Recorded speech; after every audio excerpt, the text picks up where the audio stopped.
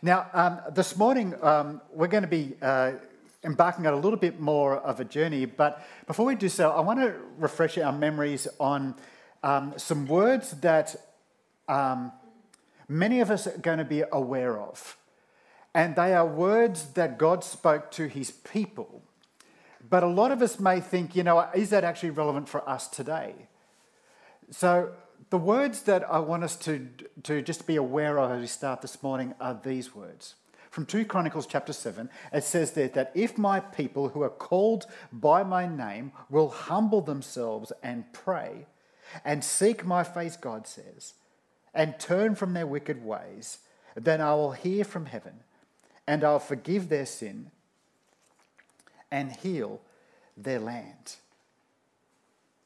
Now, the context for this familiar passage that many of us are aware of is that thank you, Ed, is that, I can now see things, which is going to be great. The context for this is that God's saying these words to the wise and powerful King Solomon just after he had built the impressive engineering feat of the temple in Jerusalem. And so God says these important words to Solomon just after that significant event.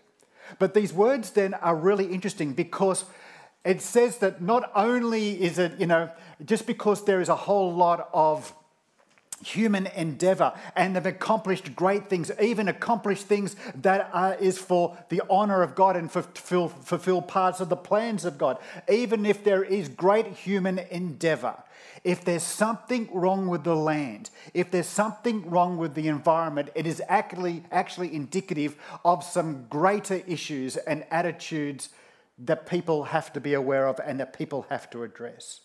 Yet God says, though, in these words to Solomon, said, if people are prepared to humble themselves and to seek God out, then God will come and heal their land. Now, are these words here, are they just for the time of Solomon? Are they simply for that particular context? Or does it actually have relevance for us today? Have I just pulled it out to help make a point, as preachers do from time to time? Is it out of context? Now, we recognise, don't we, that our land is hurting, that our world is hurting. In the recent You and the Environment church survey that we had where you can respond to about issues of the environment, everybody who responded said that there is something happening with our world. It is hurting. Our world is hurting. Now, we may not all agree on to what extent our world is hurting, but clearly all of us believe that there's something happening. And if we will agree that something is happening to our environment, that our world is hurting, then will we then follow God's instructions to Solomon about for us to come and seek God, admit our failings, to allow him then to heal this land. You see, it's from this passage that we then get the title of this series that we're currently in, called Heal the Land. And it is in the midst of this desire that we have for God to come and do his miraculous work for our environment that we have this series is based. And today we find ourselves then in week 3 of this series. And if you are joining us for the first time today in the room or online, just a little bit of a recap. What we've talked about over the past few weeks is this. We've had a look at the issue of ecological design, about God's part in designing and in creating everything in this physical world. And for what purpose did he do that? And then the next week we looked at the issue of ecological stewardship.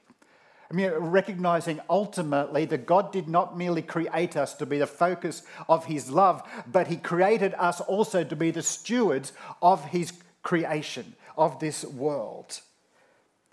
And what we recognise is saying that we talked about last week is that stewardship does not mean exploitation or abuse or selfish use of the environment, but rather stewardship is about the protection, about the keeping of, the care of the environment.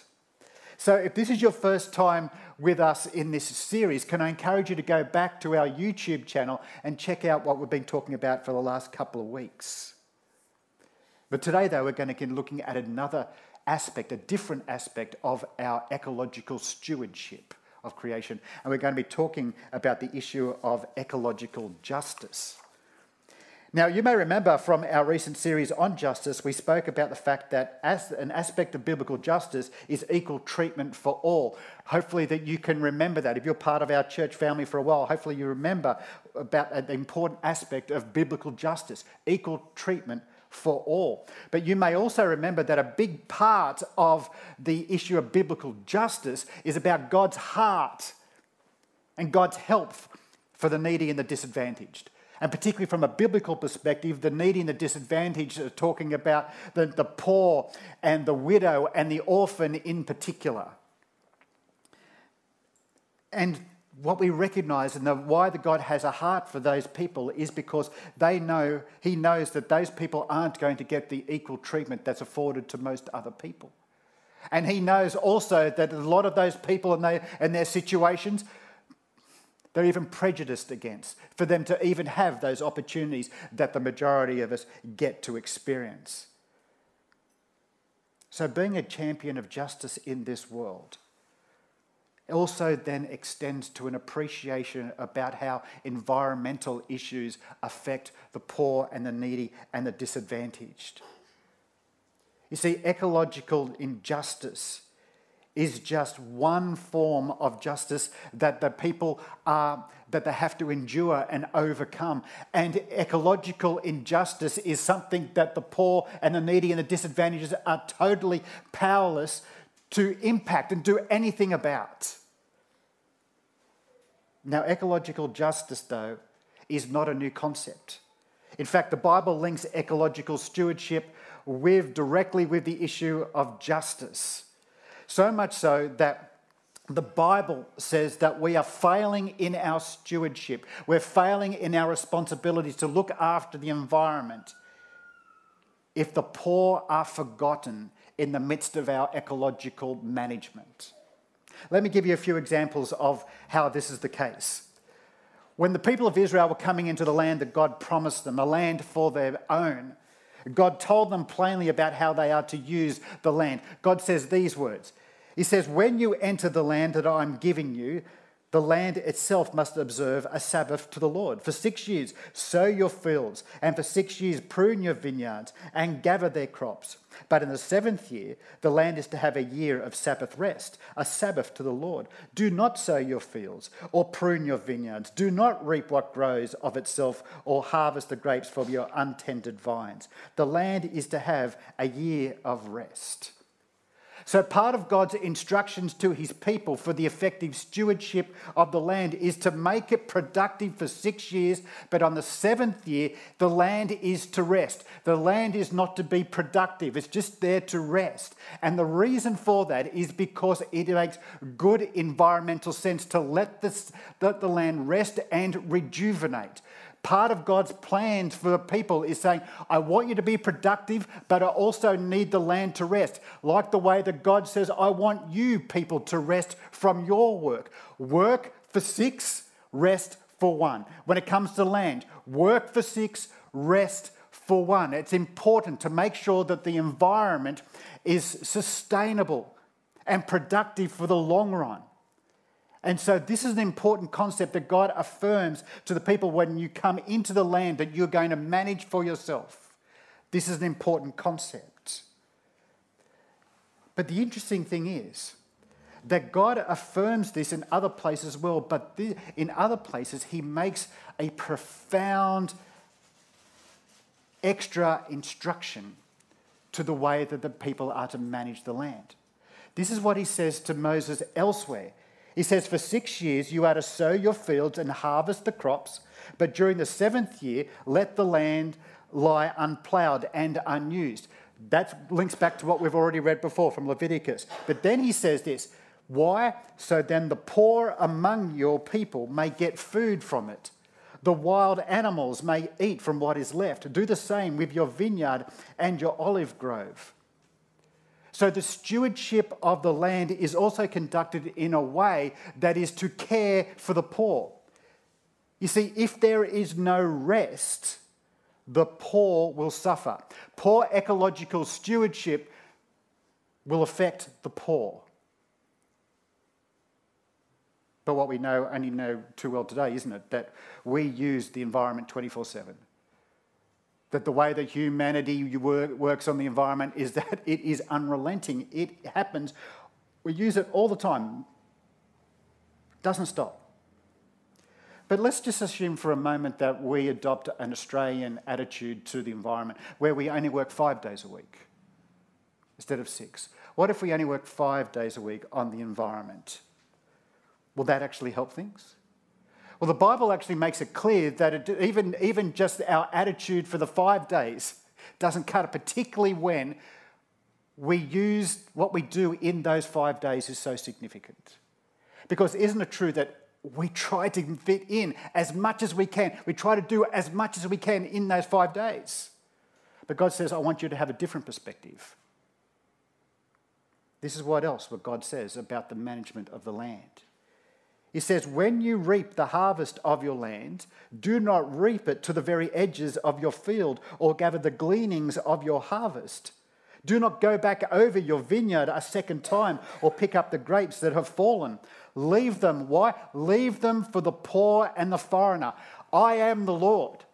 See, this is not merely a suggestion by God. This is something that God is commanding us to do. You see, God says here, don't try to get every single grape. Don't try to get every grain of wheat that you can out of the land.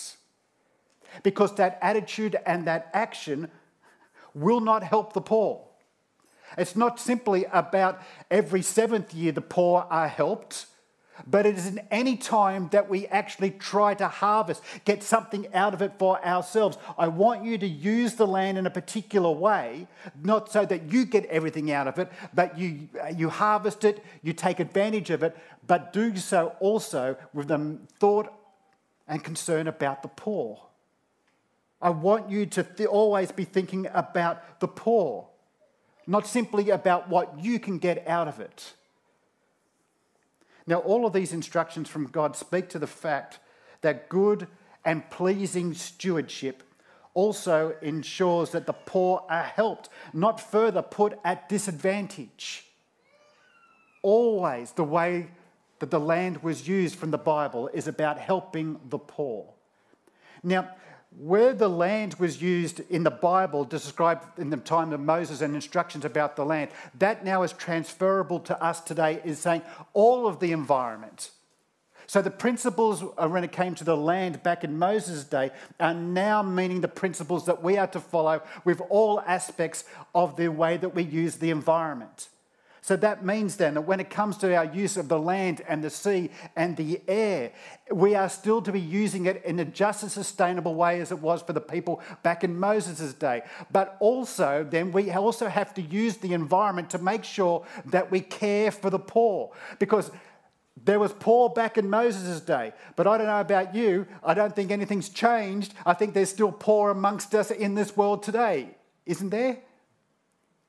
So if there's poor still amongst us today, then the principles that God said to Moses still apply to us today, that we've got to be conscious about the poor and the needy and the disadvantaged.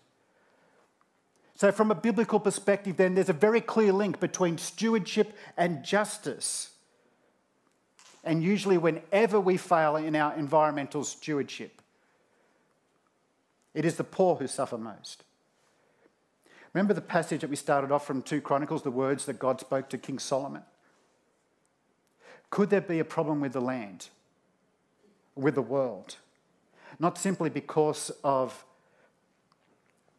our failings to manage the land and not keep to the Sabbath and look after the land as God intends us to, but could there be a problem with the land because we have ignored the plight of the poor?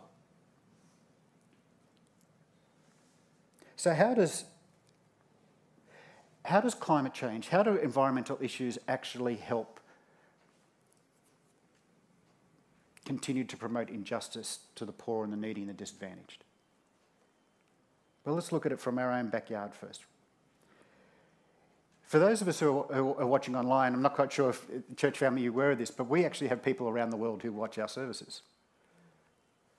There are people in South Africa in particular who like to watch us.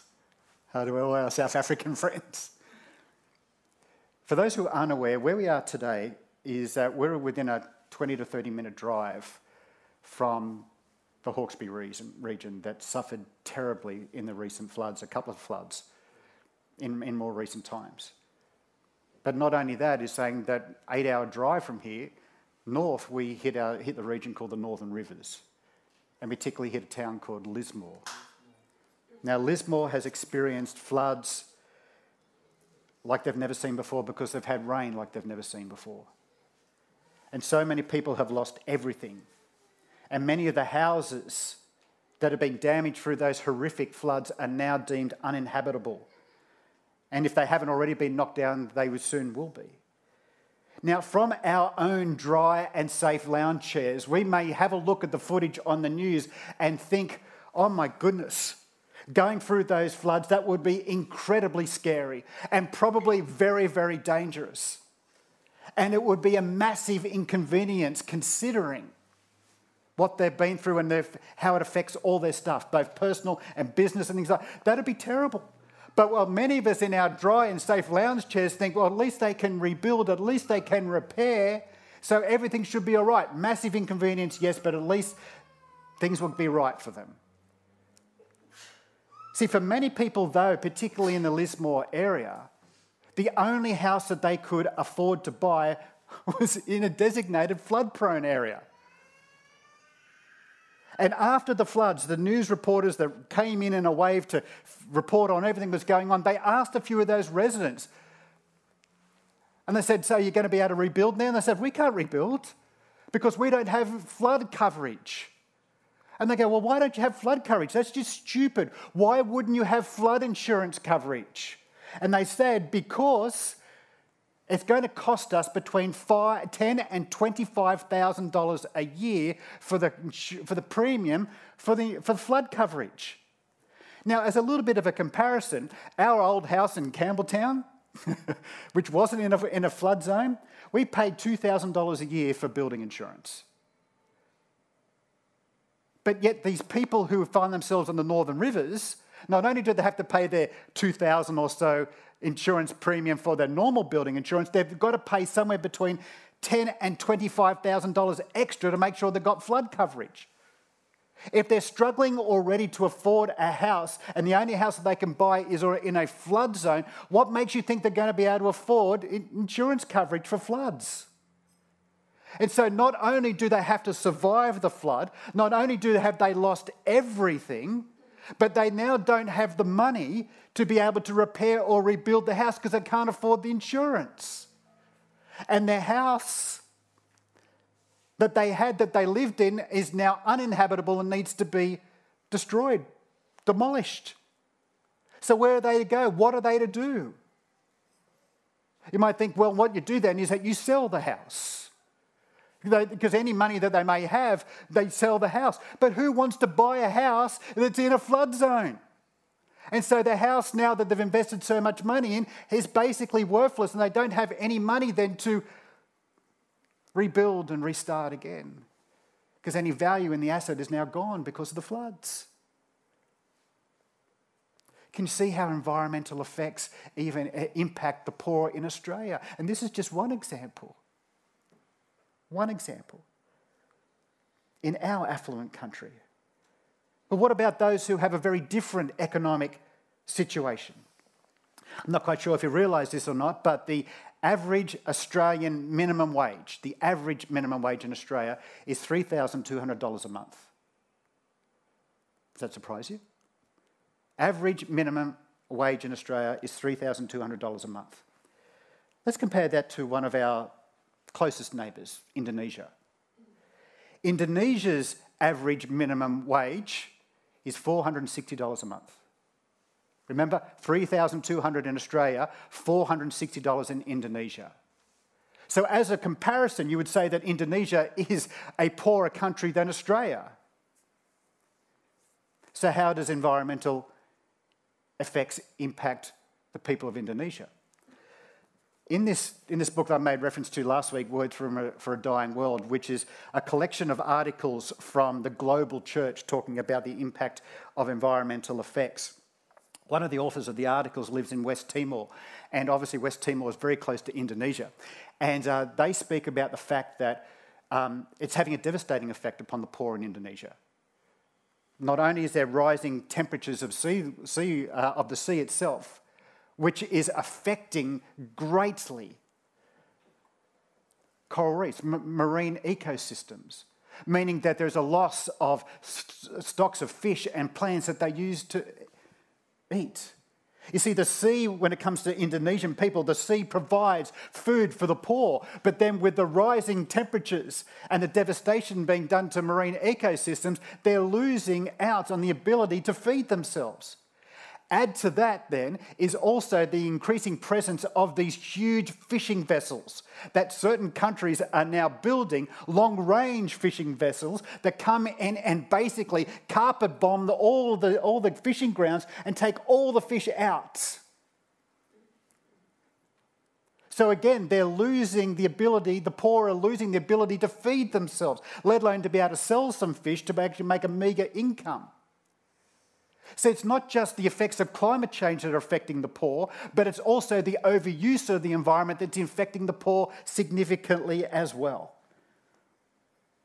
And the example that I just used in Indonesia doesn't even begin to scratch the surface of all the ways the poor are getting affected in this world. So you could say then that ecological injustice is the disproportionate impact of environmental issues upon the poor and upon those who least contributed to the problems in the first place.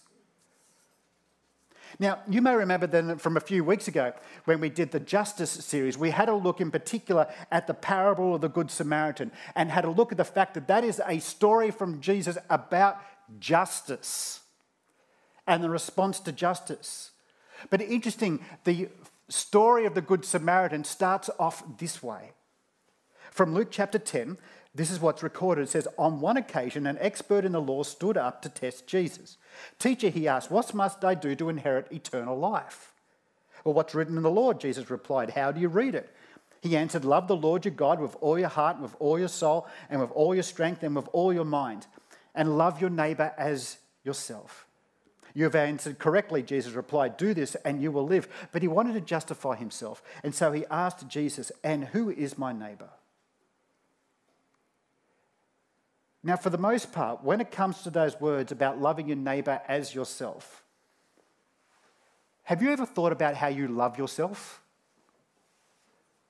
Have you actually thought about how it is that you love yourself?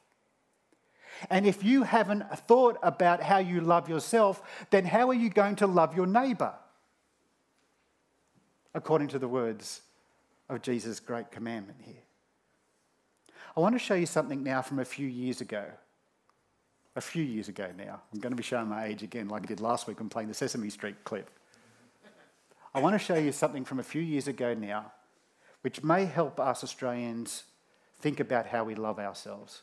Let's watch a clip now. Thanks.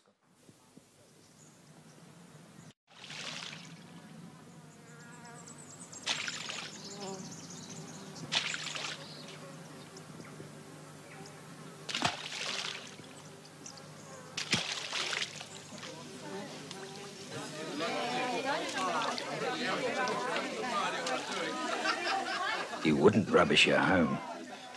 Australia's your home. Don't rubbish Australia. Now, apart from the great fashion sense of the people back in those days, what's the message of that clip? The message of the clip is very simple. If you wouldn't treat your house, your own house of where you live, as a rubbish dump, then don't treat your home, Australia, as a rubbish dump. So if you love yourself in a way that you're not going to rubbish your home, that then can translate to us loving ourselves as Australians, about making sure we protect the environment of Australia. So if that's the way that we Australians love ourselves, what does it mean then when it says that we are to love our neighbour as we love ourselves? Perhaps an extension of the second of Jesus' great commandments then is this: love your neighbour's environment the way that you love your environment. But How concerned are we even of the condition of the Great Barrier Reef at the moment? Or the habitats for koalas, or trying to look at flood or bushfire mitigation? How concerned are we about that as Australians? So if we only have a quasi-relationship to those particular things, what concern will we have for our neighbours? And particularly neighbours that are an even greater economic disadvantage than we find ourselves at. Remember, the plight of our neighbours and their environments are different to ours. And those neighbours are even at more economic disadvantage than us. And they even become even more the focus of these environmental impacts than even that we experience in our nation. So if that's the case, then what is the significance when the Bible says these things? The righteous care about justice for the poor, but the wicked have no such concern. Whew, that's hard hitting. See, when our Pacific neighbours tell of their experiences and their concerns about rising sea levels, about destruction of fishing grounds, about the salination of farming land as a result of storm surges because of an increased amount of cyclones, meaning that the farmland now cannot farm anything, it won't produce, and the resultant people migration as a result of that. When we hear these concerns, when we hear these experiences from our neighbours, do we believe them? Interesting, what else the Bible says from Proverbs again, it says, whoever shuts their ears to the cry of the poor will also cry out but not be answered. Do we actually have concern for the poor? The poor which are being more profoundly impacted by environmental issues than other parts of the world, be they climate change related or not. In fact, the Pacific Island Forum in 2018, all the member nations there agreed to a thing called the Bow Declaration. And the Bow Declaration in 2018 says this, that it is climate change which is the single greatest threat to the livelihoods, security and well-being of the peoples of the Pacific. This was said back in 2018 at the Pacific Island Forum again in Fiji just a couple of months ago. That declaration was once again affirmed, recognising that it is the environmental effects which are going to have the greatest impact upon the Pacific region itself. Now, because of that, some of the Pacific Island nations are starting to make decisions about that concern. Publicly, I'll say that, publicly it appears that nations like Kiribati are even entering into new geopolitical agreements with countries like China because they believe China is better positioned to help them deal with environmental issues that's confronting their nation and the region as a whole. They're entering into agreements with China. And we're going, why would you do that? China's got their own, environmental track record that causes us no matter of concern, but see it at face value. This is a cry of the poor. Who is listening to the cry of the poor who's going to come and try to help them? So when our poorer neighbours cry out, will we listen to that? How do we love our neighbours as we love ourselves, Jesus says. Now, this situation with some of our immediate Pacific neighbours is not just localised to the Pacific. It's all around the world. And as Jesus says, our neighbour, in the parable of the Good Samaritan, our neighbour is not merely the person who lives next door. Our neighbour is anybody who is in need and then who we get involved in to show them mercy. That is our neighbour. See, when it comes to the plight of the poor and their experiences of a changing environment and their cries that they ring out, I wonder if we are very much like the two of the key characters in the parable of the Good Samaritan. You know, those religious people, the priest and the Levite, who see what's going on, see the person who had been affected by the actions of others, but yet these people They see, but they walk around. They see, but I won't get involved. I see, but I won't do anything to help. See, ecological justice is just as valid as any other commitment that we make to helping the poor and the needy, but as one of those ones we rarely ever think about. When was the last time you thought about the impact of the people in the Pacific Islands, for instance, as being an issue of justice for them? So what does it do then in this whole topic of ecological justice? What does it do to our understanding then of a passage that we are very familiar with because we looked at it a little while ago? What does the issue of ecological justice do to our understanding when Micah says, what does the Lord require of you? To act justly, to love mercy, and to walk humbly with your God. Notice here that that we've had two passages here today that's talking about humility. God's words to Solomon says, if my people will humble themselves and pray, I will come and heal their land. And now Micah is talking about the stuff that says we are to act justly, to love mercy, and to walk humbly with our God. You see, if we are not humble and recognise the plight of the poor when it comes to environmental issues, then will God ever come and heal our land? You see, could it be that in my ecological stewardship, I'm looking after the environment not simply because it makes the environment better, but because it helps address injustice? That we care about the environment because we care about justice. We care about justice for the poor.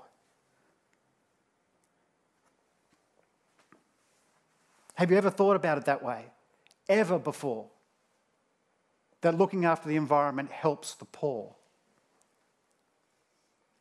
But thanks be to Jesus that he forgives us of our sins. He forgives us of our sins of greed and sloth, like we talked about last week when it comes to ecological stewardship. But also that Jesus forgives us of our sins when we forget about justice for the poor, even to the extent of what they're experiencing in environmental issues.